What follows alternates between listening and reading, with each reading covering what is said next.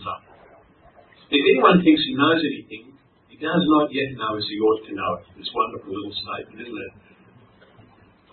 But if anyone loves God, he's known by him. Now, about food offered to idols, then we know that an idol is nothing else and that there is no God but one.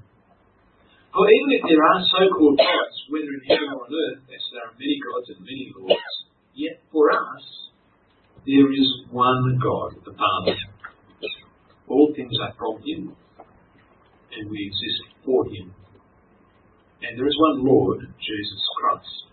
All things are through him, and we exist through him. Now the focus is on verse 6. And there's a clear parallel, isn't there, between the section on the Father and the section on the Son. Now, both are clearly God. And I explained why earlier today. However, the Father is the originator of all things and the goal of our existence. That's what that first part of the verse says, isn't it? The originator of all things and the goal. Okay. And the Son is the one through whom all things come and through whom we exist. In other words, the Son is in some sense subordinate to the Father in terms of function, isn't he? Let me tell you, that clearly doesn't upset the Son. He's not, worried about this at all. He's quite open and seems happy with it. You can tell that from John's Gospel. In fact, we're told elsewhere in the New Testament that he delights to do God's will. Hebrews takes that phrase from the Psalms and tells us Jesus loves to do God's will. Philippians 2 says he's obedient to the point of death, even death on a cross. This is the Son of God in his eternal relationships. In his eternal relationship to the Father. Now, of course, there's another wonderful example within the Godhead of equality but service, isn't there? And that example is the most self-effacing person of the Holy Trinity. That's probably stretching it a bit, but do you know who I mean? It's the Holy Spirit. Causes Scripture to be written. Why? So he can tell a story about himself? No. So he can point towards Jesus. And after the Son arrives, he takes all the things of the Son and refuses and makes them known. And in one sense, hardly refers to himself at all. And if so, only to say is, well, not only to say, but mostly to say to direct people to the Son. He speaks of the Son. He directs our prayers to the Father in the name of the Son. See, he loves to do his role of serving the Son. That is, serving the glory of the Son and pointing people to him. But now let's turn to the human existence of Christ, or of Jesus. So what I've been doing is talking about that eternal relationship. Now let's look at Jesus the human. In his human existence, Jesus lived in many different relationships, just like we do, and in differently structured relationships, just like we do. For example, have a look at Luke chapter 2, verse 51. Luke 2:51. I remember the first time it ever twinkled with me what this verse was saying. I thought it was astounding. Have a look at it. Here we're told how Jesus related to his parents. Now, let me make this very clear. Here we have someone who is essentially greater than Joseph and Mary. Would you agree with that? He's essentially greater than Joseph and Mary. He was the incarnate Son of God. However, he was in a lower position of authority in ordered relationships, wasn't he? He was a child of parents. So what did he do? Well, verse 51 tells us what he did. And the ESV catches it better than the translation I have. It says he was submissive to his parents. He was submissive to his parents. And the word used is the ordinary word used throughout the New Testament for submission by a person in a lower position of authority to a person in a stronger position of authority. It has nothing to do with one person being better than the other or superior to the other. It is simply following God's ordering of relationships. And God's stated ordering of family relationships is what? Well, we know from the Old Testament, don't we? It's in the commandments. Honour your father and mother. Now, Jesus is a child. What should he do? He should honour his father and his mother. What would that issue in for him? Submission to them. The greater submitting to the lesser, if you like. Let's turn to another example. This time, let's look at Jesus talking about how to exercise rule. And Mark chapter 10 is the passage. So turn to Mark 10, verse 35.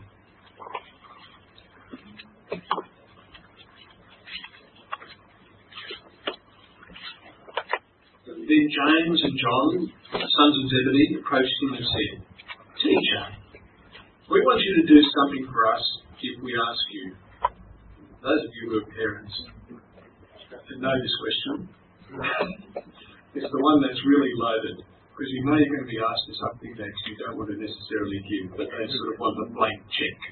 Right? Give me whatever I ask. We never say yes to it.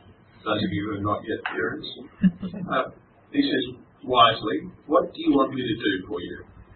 They answered him, allow us to sit one at your right and one at your left in your glory. In other words, they say, we're quite happy for you to have the top position, but we'd like second and third. Okay? And Jesus said to them, you don't know what you're asking. Are you able to drink the cup I drink? Or be baptized with the baptism that I am baptized with? And not knowing what they're saying, they say, we are able. Jesus said, all right, you will drink the cup that I drink. It's a cup of suffering. And you will be baptized with the baptism I am baptized with. It's a baptism of suffering. But the sit of my right hand and my left is not mine to give. So we've got half the deal, but not the half they wanted. Instead, it's for those for whom it's been prepared. When the other 10% heard it, they began to be indignant with James and John. Why? Because they wanted right and left positions, but someone had beaten them to it. And Jesus called them over and said to them, you know that those who are regarded as rulers of the Gentiles dominate them. And their men of high position exercise power over them. But it must not be like that among you. On the contrary, whoever wants to be great among you must be your servant. Whoever wants to be first among you must be slave of all. For even the Son of Man did not come to be served, but to serve, and to give his life as a ransom for many. Friends, here is someone in a stronger position of authority, exercising leadership in relation to those in a weaker position of authority. You notice that? What does he do? He rebukes the disciples for thinking of leadership in pagan terms. And he puts the best interests of those he is ruling over at the top of his agenda. And in order to lead, he serves. And he serves by giving his life as a ransom for them.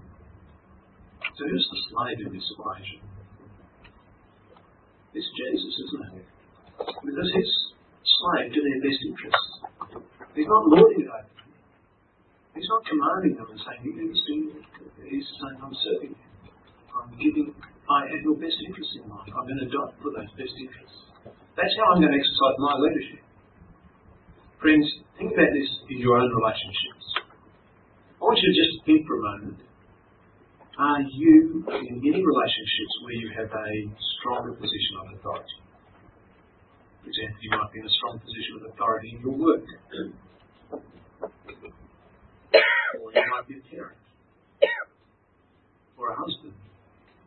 Or a pastor.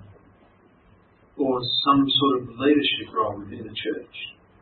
But if you are in a strong position of authority, then Jesus is a model for you in authority. Exercise authority like he did. That is, be a slave to the best interests of those over whom you exercise authority. Don't be a ruler like the pagans. For this is how you will honour the most important relationship you have on earth. If you want to know how to honour God, this most important relationship will be a slave like Jesus was, to the best interests of those over whom you exercise authority. Be like your Lord Jesus, rule like Jesus. Rule with compassion, mercy, justice, sacrifice, humility. Now think of those situations where you're in a weaker position of authority. For example, it might be in relation to your government, or in your workplace, or you might be a child, or a wife, or a congregational member. How would you relate to those in stronger positions of authority? Well, you'd be like Jesus, wouldn't you? Submit yourself to authority, like he did to his parents, as he did in many other ways within the New Testament. Now, the incredible thing is, do this even if your authority is harsh and brutal. Now that's tough. But if you read 1 Peter, you'll find that that's the uniform advice for Christians. So even when the authority is tough, submit to it. Because that's how you honour, that's the most important relationship you have, the relationship you have with your Heavenly Father. See, God gives all authority. So honour the authorities. And in honouring them, you give honour to whom honour is due. This is what Jesus did. Be like your Lord Jesus. Read 1 Peter if you don't believe it. It's there. Now, friends, I want to close with a final admonition. I think I've done reasonably well in terms of time. I want us to go back where we started. Remember where we started? God is love. And love is exercised in relationships. So love like God. What would that look like? Well, love is patient, love is kind. Love does not envy. It's not boastful. It's not conceited. Love doesn't act improperly. It's not selfish. It's not provoked. It doesn't keep a record of wrongs. Love finds no joy in unrighteousness, but it rejoices in the truth. It hears all things, believes all things, hopes all things, endures all things. And love never ends. But as for prophecies, they'll come to an end. As for language, they will cease. As for knowledge, it will come to an end. For we know in part and we prophesy in part. But when the perfect comes, the partial will be to an end. When I was a child, I spoke like a child, I thought like a child, I reasoned like a child. When I became a man, I put aside childish things. For now we see indistinctly as in a mirror. But then, face to face. Now I know in part. But then I will fully know, as I am fully known. Now these three remain: faith, hope, and love. But the greatest of these is love. Why? Because it's what God is. God is love. Let's pray.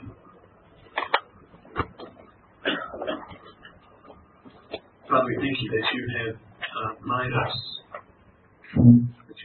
relational beings.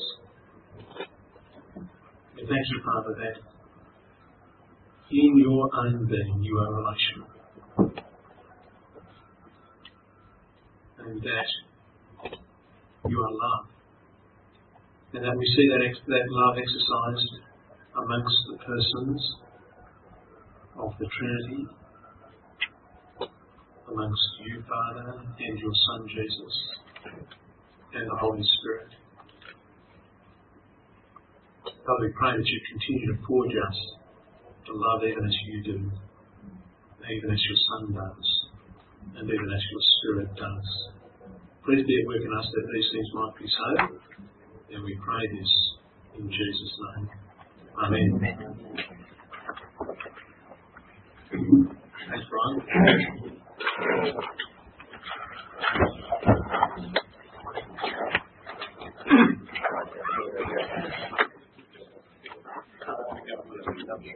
And you should also take a few questions and go to ask a few questions.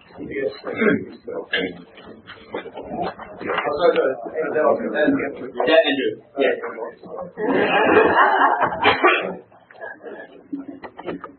And so, okay, you can take questions tomorrow. Now the other Andrew wants to do some advertising. We have invitation and forms for this year's Klang Valley Bible Conference and expository preaching seminar. David Cook is doing 3 nights on Acts for the Bible Conference and 2 mornings. I'm amazed that you are all still awake. Well, perhaps some of you aren't still awake. For those of you who are still awake, it's hopefully you'll stay awake. But in order to have mercy on you, I've cut out a section of this talk. I think that's probably the best way. Unless unless I had some uniform, it may go for an hour if we did that, but I think that'll take us to 8:30. So I think we can abbreviate.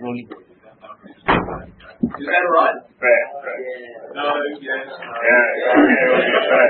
All right. Well, so I'll see how I go. Now, I just want to remind you of our memory verse. I know you've had lots of other things to do, but I would encourage you to take up scripture memorization. It's a great thing to be doing. There's nothing like having a piece of scripture in your brain that captures a lot of things together. And so you might memorize the ESV if you use that, and here would be my version of the ESV that avoids you having to learn all of those names. Right, in 1 Peter chapter 1 verse 2. So, elect according to the foreknowledge of God the Father in the sanctification of the Spirit, for the obedience to Jesus Christ, and for sprinkling in His blood. Or if you had the NIV, you could have chosen according to the foreknowledge of God the Father, through the sanctifying work of the Spirit, for obedience to Jesus Christ, and sprinkling by His blood. Now those are wonderful words, aren't they? You see, what they're saying is, God has chosen us according to His foreknowledge. He has done this through the sanctifying work of the Spirit. And He's done it with the purpose of our obedience to Jesus Christ and sprinkling with His blood. They are really just great words, and they summarise so much of what we've been talking about. So now, here's the bit which I will perhaps just abbreviate slightly. Ephesians chapter 1, verses 1 to 13, I want you to turn to. So open it up in your Bibles. I want to tell you that I think we misunderstand large slabs of the New Testament for one particular reason. And that particular reason is that we don't live in the first century and we're not Jews. You see, if you lived in the world of the first century, then you thought the world was divided into 2 groups of people. There was us, the Jews, and there was you, everyone else. Right? And everyone thought, if you were Jews, you thought that. There's us and them. Okay? Us Jews, you Gentiles. Us Jews, we're insiders. We have all the promises of God. We have connection with God. And there are those outside who are the dogs. The outsiders, those who have really they're without God and without hope in the world. So, I think because we don't understand that, we don't understand much of the New Testament. And Ephesians 1 is a classic case. I want you to just have a look at Ephesians 1 with me. And some of you are not going to like what I say, and you're not going to agree with it, but that's all right. So it'll give you something to think about. So I want you to have a look at Ephesians 1. And I want you to look down. Most of you will know, first of all, we are introduced to Paul the Apostle. Paul, an apostle of Christ Jesus, by God's will, to the faithful saints in Christ Jesus at Ephesus. Grace to you and peace from God our Father and the Lord Jesus Christ. Now, what do you know about Paul? You know that Paul was a Jew, and a good Jew at that. Okay? All of the tribe of Benjamin, educated a Pharisee, under the best Pharisaic educator of his day. He was a good Jew. So that's the first thing you know about him. Second thing you know about him is that he was converted dramatically. Okay, now, I want you to notice, and then the second thing to tell you about Ephesians 1 is that Ephesians 1 verse 3 to 14 in Greek is one sentence. There are no full stops. There are no breaks. It is just one long sentence. And so our English versions had mercy on us and put some full stops in it. They put some extra verbs in and so on, and they try and give us some way of understanding it. So one long sentence, 3 to 14. Now what I want you to have a look at is verses 11 on. He says, "We have also received an inheritance in him, predestined according to the purpose of the one who works out everything in agreement with the decision of his will, so that we, who had already put our hope in the Messiah, might bring praise to his glory. When you heard the message of truth, the gospel of your salvation, and when you believed in him, you were also sealed with the promised Holy Spirit. This is the down payment of our inheritance, for the redemption of the possession to the praise of his glory." Now I want you to look very carefully. Who do you think that you are in verse 13? You Jews, you Gentiles, you Ephesians. Who is it? So when you heard the message of truth, the gospel of your salvation, and when you believed in him, you were also sealed with the promised Holy Spirit. Also, who's he also referring to? That is, he seems to be referring back to someone else. We'll go back and have a look. Verse 12. "So that we who had already put our hope in the Messiah might bring praise to his glory." Who are those who had already put their faith in the Messiah? Jews. I think Jews. Okay? So I think it's Jewish Christians, he says, and then he goes on to say, you Gentiles also believe. Does that make sense? Yeah. All right. With that in mind, then when he says us, he probably means us Jewish Christians. And when he says you, he probably means you Gentile Christians, or even all of us together. Okay? So with that in mind, now I'll go back to my notes. Let's have a look at this passage. And I want you to try and trace what is happening. So let's sort of go through it piece by piece. I've now made about 5 pages of my notes. That's pretty good. Let us imagine for a moment that wherever you find us, it's referring to Jews who have become Christians. Now let's try and reread it. Look at verse 3. Paul starts out with praise of God the Father, praise to God the Father of our Lord Jesus Christ. And he talks about Jewish Christians like himself being blessed in Christ with every spiritual blessing in the heavens. Now let me tell you, this is the language of Genesis. Paul is saying that in Jesus, God the Father has finally granted all the blessings promised to Abraham in Genesis 12, 1 to 3. Do you remember Genesis 12, 1 to 3? Abraham will be a blessing to the whole world. Okay, now what Paul is saying is that's now arrived. He has become that blessing. Or he has received that blessing. Then Paul goes on in verse 4 to talk about these same Jewish Christians being chosen by God the Father in Christ before the foundation of the world. This is the language of such places as Deuteronomy chapter 7, where Jews are said to be chosen by God. Then Paul talks about these Jewish Christian inheritors of those promises being holy and blameless. That's the language of Exodus 19, verse 6, where Jews are said to be, do you remember the language? A holy nation. And it echoes Genesis 17, where Abraham is told to walk before God and be blameless. Genesis 17, verse 1. Now I could go through the rest of this passage and show you the rich allusions there are to the Old Testament. They are so packed verses. Verses full of allusions to the Old Testament. And in using them, what Paul is doing is something like this.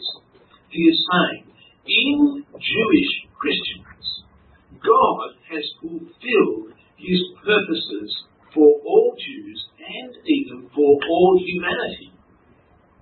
Jewish Christians are God's way of fulfilling his purposes spoken about in the Old Testament.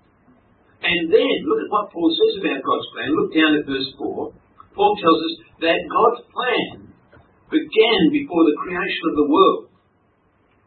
It is a plan in which Jews were special.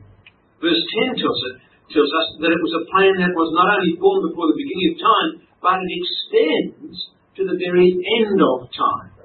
And then look at verses 12 and 13. They tell us that this plan involves not just Jewish Christians. They were the first to hope in Christ. Jews first, but then also the Gentiles. It involves Gentiles as well. Now look at verses 13 and 14. We've already been told about the Father, haven't we? Who's the source of all of these blessings. We've been told about the Son. We've been heard about the work of Christ and its effects. And verse 7 has told us that in Christ there is redemption through his blood, the forgiveness of sins. Now, in verse 13, Paul just opens up the floodgate. He lifts the gate on it. And he says this. He acknowledges that the Gentiles also have access to God. They have heard the message of truth. They've heard the gospel of their salvation. They have believed. They've been sealed with the promised Holy Spirit, just like the Jews have. And you see that, don't you, in Acts? Do you remember how you have a sort of first Pentecost in Acts 2, where the Jews received the Holy Spirit?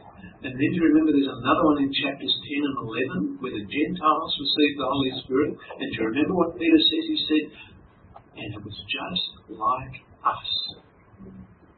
Right? So Jews first, Gentiles then.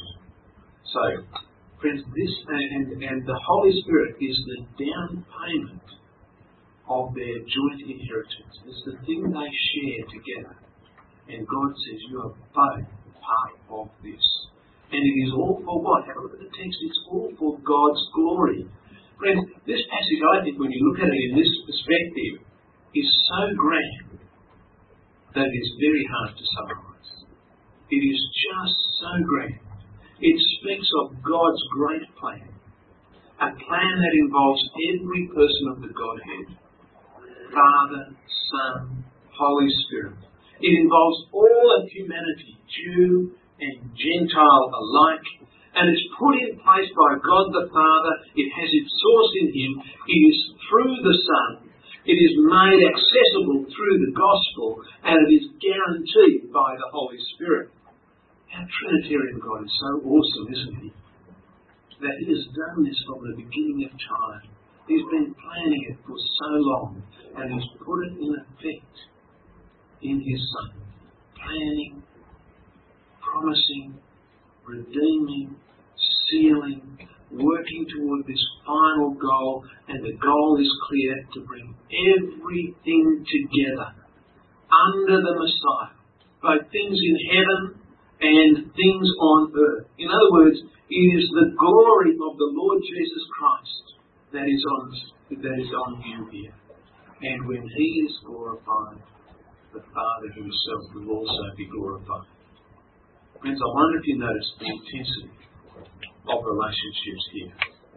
Here is the Father doing His work. Here is the Son doing His work. Here is the Spirit doing His work. All working at it together, united in their plan and united in their purpose. So friends, that wasn't really part of my main talk for tonight. But I wanted to share it with you because it arises out of what we did earlier on. You see now how the gospel and Trinity are so linked. And we're going to pick up Ephesians tomorrow as well. I'm going to give you a whole perspective on the book, which I think you might not have experienced before. Because Ephesians is a fantastic book, very Trinitarian in its outlook. It's some of Paul's most sophisticated theologizing.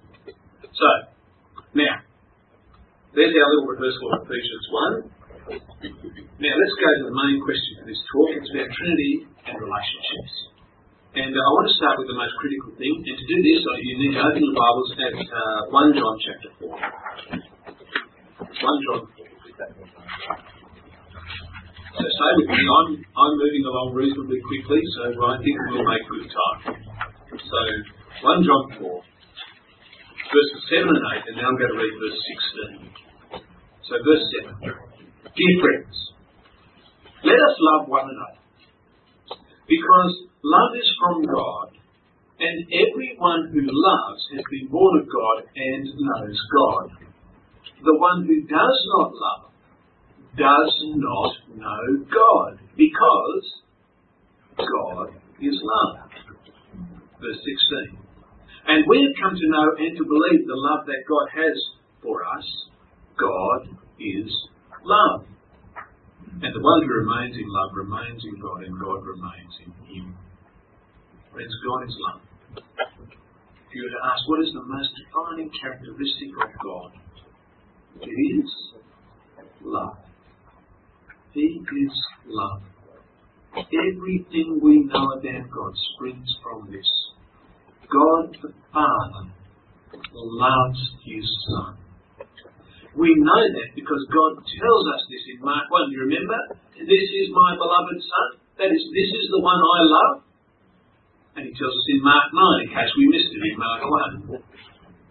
And we know this because Jesus tells us in passages such as John 3, verse 35, John 5, verse 20, and John 10, verse 17. So that's 3:35, 5:20, and 10:17. And in the end, it is this love for his Son that is the reason for the existence of the world, for history itself, for the incarnation, and for the redemption. You see, you are sitting here today because God loved his Son. You sit in a created world because God loved his Son. You are relational beings because God loved his Son. Human history will forge the way that is going because God loves his Son. You are redeemed and saved. Why? Because God loves his Son. Friends, we so often put ourselves at the focus of God's activity, don't we? We say, God did this for me. God so loved the world that he gave his only begotten Son for me. Well, yes, that is true. But friends, it's also not true. God's purposes they did have you in mind, but you were the core of it. The core of it was his Son. He loved his Son. And everything he does is because he loves his Son. We saw this in Ephesians 1, didn't we? God's purposes are tied up with whom? Where's it all heading? It has us in the picture, but where's it all going? It's going toward the summing up of everything under Christ. That's where God's going. Why? Because he loves his Son. It's his desire for his Son.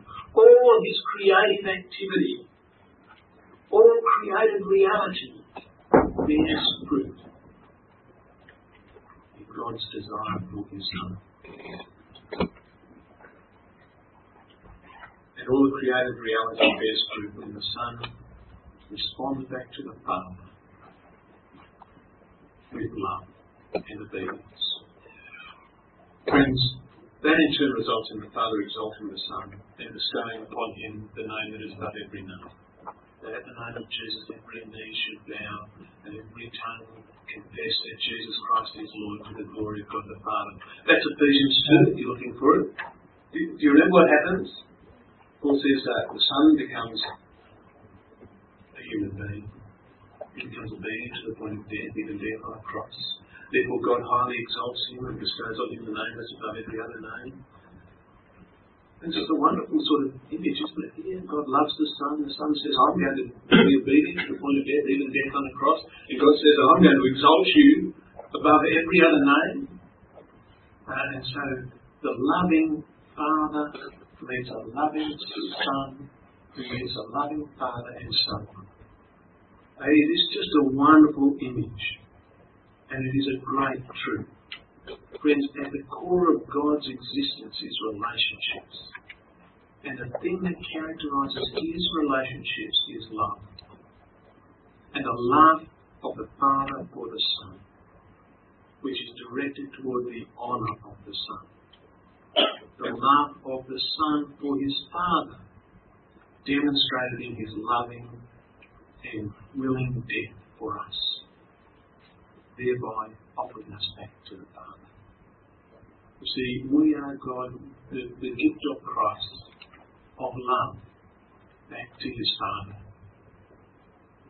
It's just a wonderful image. There's only once that I could find that Jesus actually says he loves the Father. But have a look at it. You might like to look at it in John chapter 14, verse 31. Most of the time, he talks about the Father's love for him. But have a look at John chapter 14, verse 31.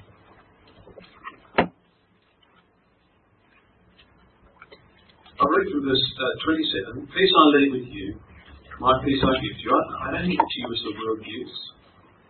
Your heart must not be troubled or fearful. You've heard me tell you, I'm going away and I'm coming to you. If you loved me, you would have rejoiced that I'm going to the Father, because the Father is greater than I. Do you notice what he's talking about? He's talking about returning to his Father, isn't he? Therefore he's returning, he's talking about perhaps his coming death. And notice what he says in this context. I've told you now, before it happens, so that when it does happen you may believe. I will not talk with you much longer, because the ruler of the world is coming and he has no power over me. On the contrary, I'm going away, so that the world may know that I love the Father. Just as the Father commanded me, so I do. So I love the Father, so I obey the Father. Now, friends, such love, you notice, always looks outside itself, doesn't it? Do you notice how the Father's looking outside himself? You notice how the Son's looking outside himself. It's not self-directed, it's outwardly directed. It's always directed toward the other person. It is always selfless, sacrificial. It's love. Friends, this is the love that has shaped us and formed us. And as we respond to that love and grace, we too become channels for it. So, this is the most critical thing I want to say today. God is love. And the core of his relationship with himself is love. And that is the core of his relationship with his world. So, with that critical thing, let's move on and look with me at Genesis 1. So, we're now on, if you look in your notes, to the heading that says relational beings. And under that, made in the image of God. So let's look at Genesis chapter 1. Now we are doing very well in terms of time, so that's good to know.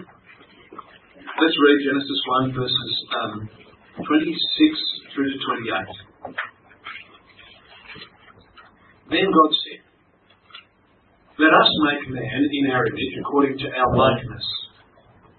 And they will rule over the fish of the sea, the birds of the sky, the livestock, all the earth, and the creatures that crawl on the earth.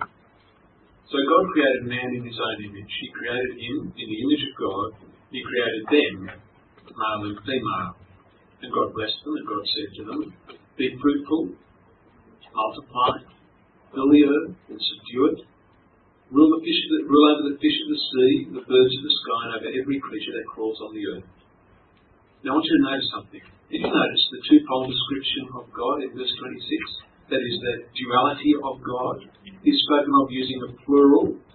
Let us make man in our image according to our likeness. Now, I don't think that's necessarily Trinitarian, right, from the perspective of the New Testament we might think it is. But the Spirit's been mentioned already, so at least it might be, how would you call it, binitarian or something. Here is God in His plurality, no matter what it is. Okay? Now look at verse 27. God is also spoken of in the singular, or oneness language, isn't He? So God created man in His own image. He created him in the image of God. So here God is one. But let me stress something else. Being in the image of God seems to be, I think, related to ruling over creation under the rule of God. So I think that's what being in the image of God is about. It's about ruling as God rules.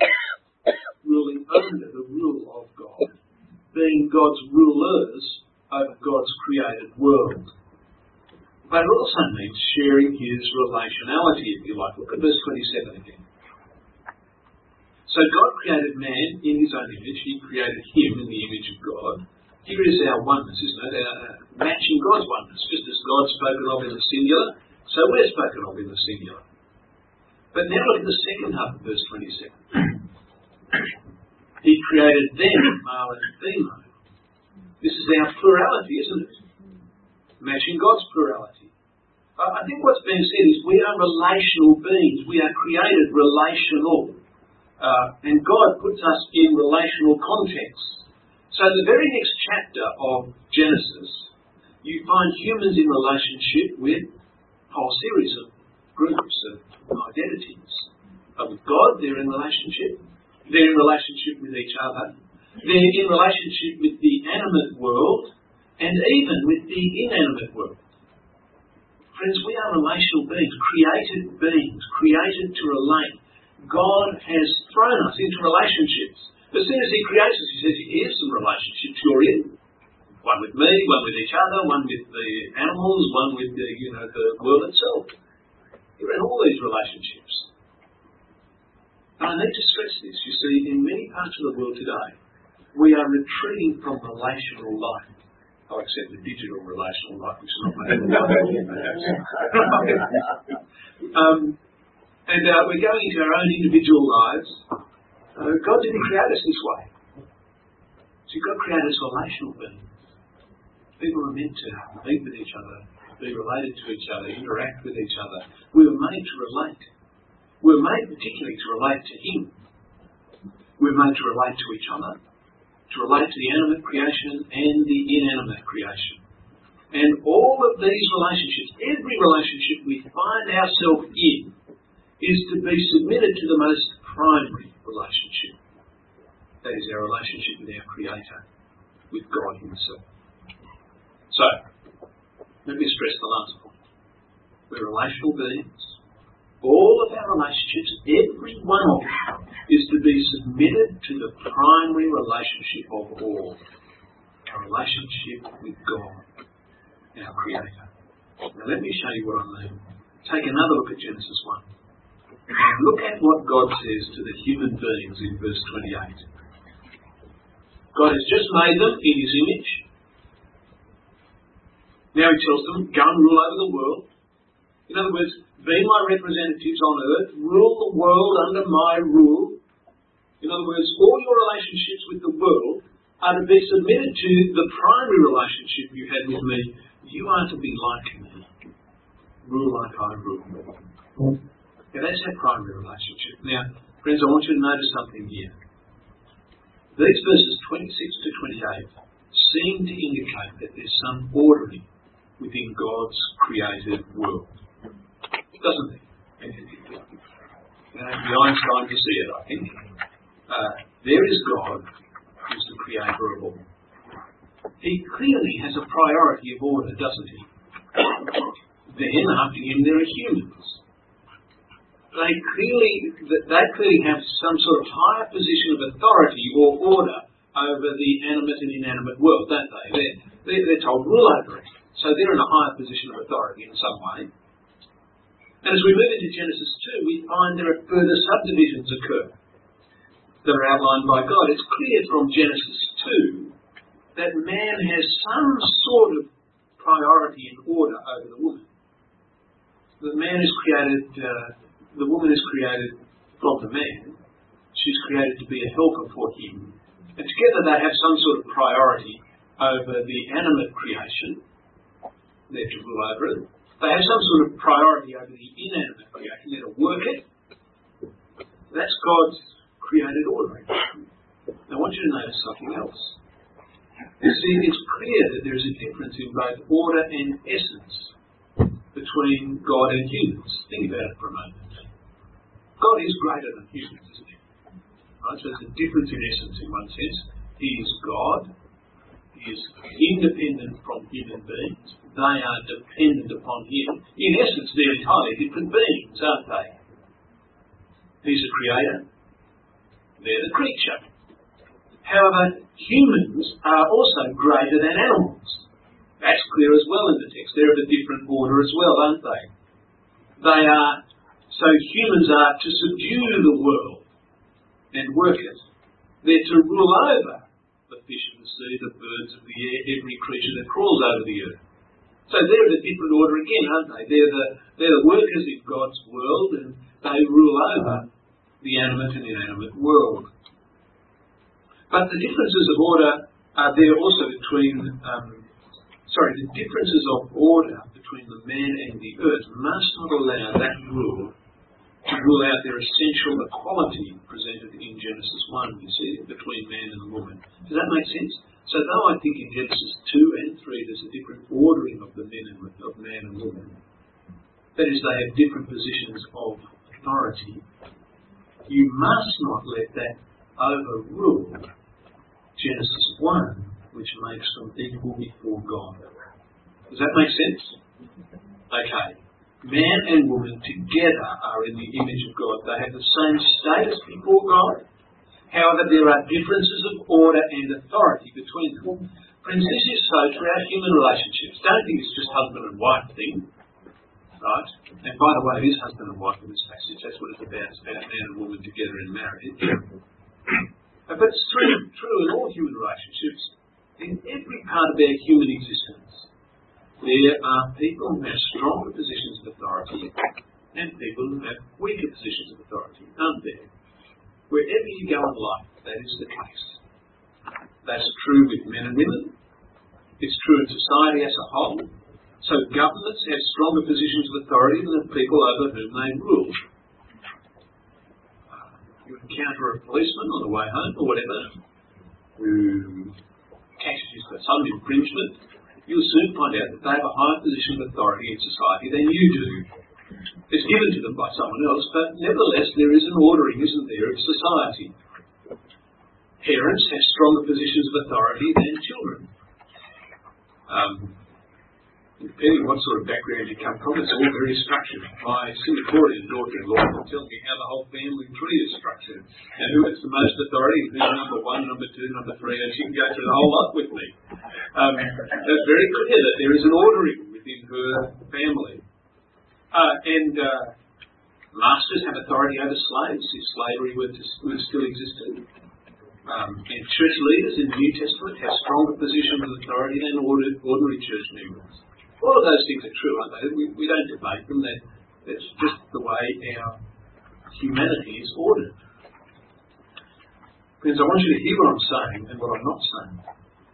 We are relational beings. God has placed us in relationship with other human beings. There are God-ordained orders within some of these relationships.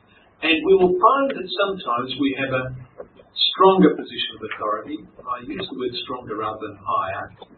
Stronger position of authority.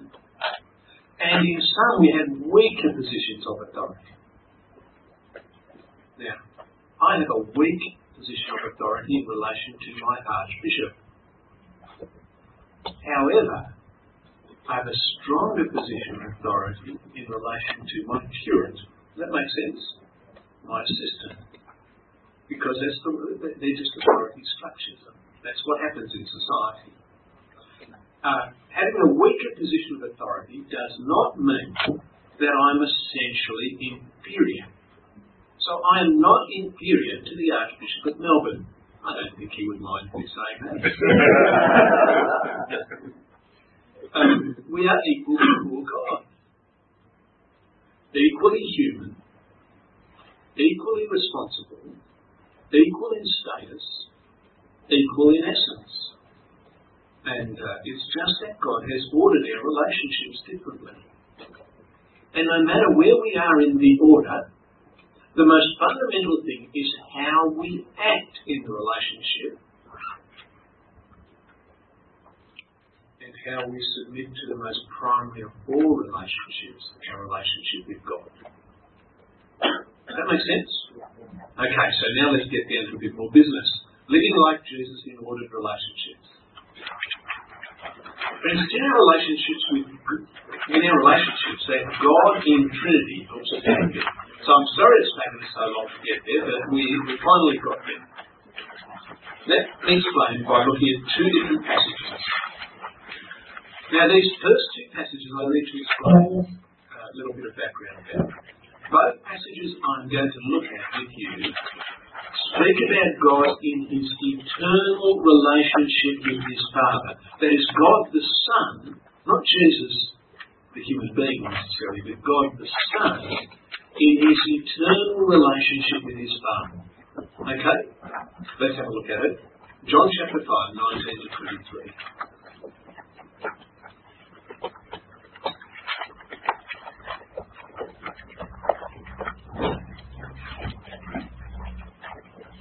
Then Jesus replied, I assure you, the Son is not able to do anything on his own, but only what he sees the Father doing. For whatever the Father does, the Son also does these things in the same way. For the Father loves the Son and shows him everything he's doing, and he will show him greater works than these, so that you'll be amazed. And just as the Father raises the dead and gives them life, so the Son gives life to anyone he wants. The Father, in fact, judges no one, but has given all judgment to the Son, so that all people will honour the Son just as they honour the Father. Anyone who does not honour the Son does not honour the Father who sent him. Now, let me say, that passage as a whole implies Jesus is equal with God, doesn't it? Okay, but the passage also implies that the Son is somehow subordinate to the Father. He does things at the Father's will, doesn't he? He's somewhat dependent on the Father's ordering of things. So now with that in mind, let's have a look at 1 Corinthians chapter 8. So 1 Corinthians 8, and I'm going to read from verse 1 through to verse 6.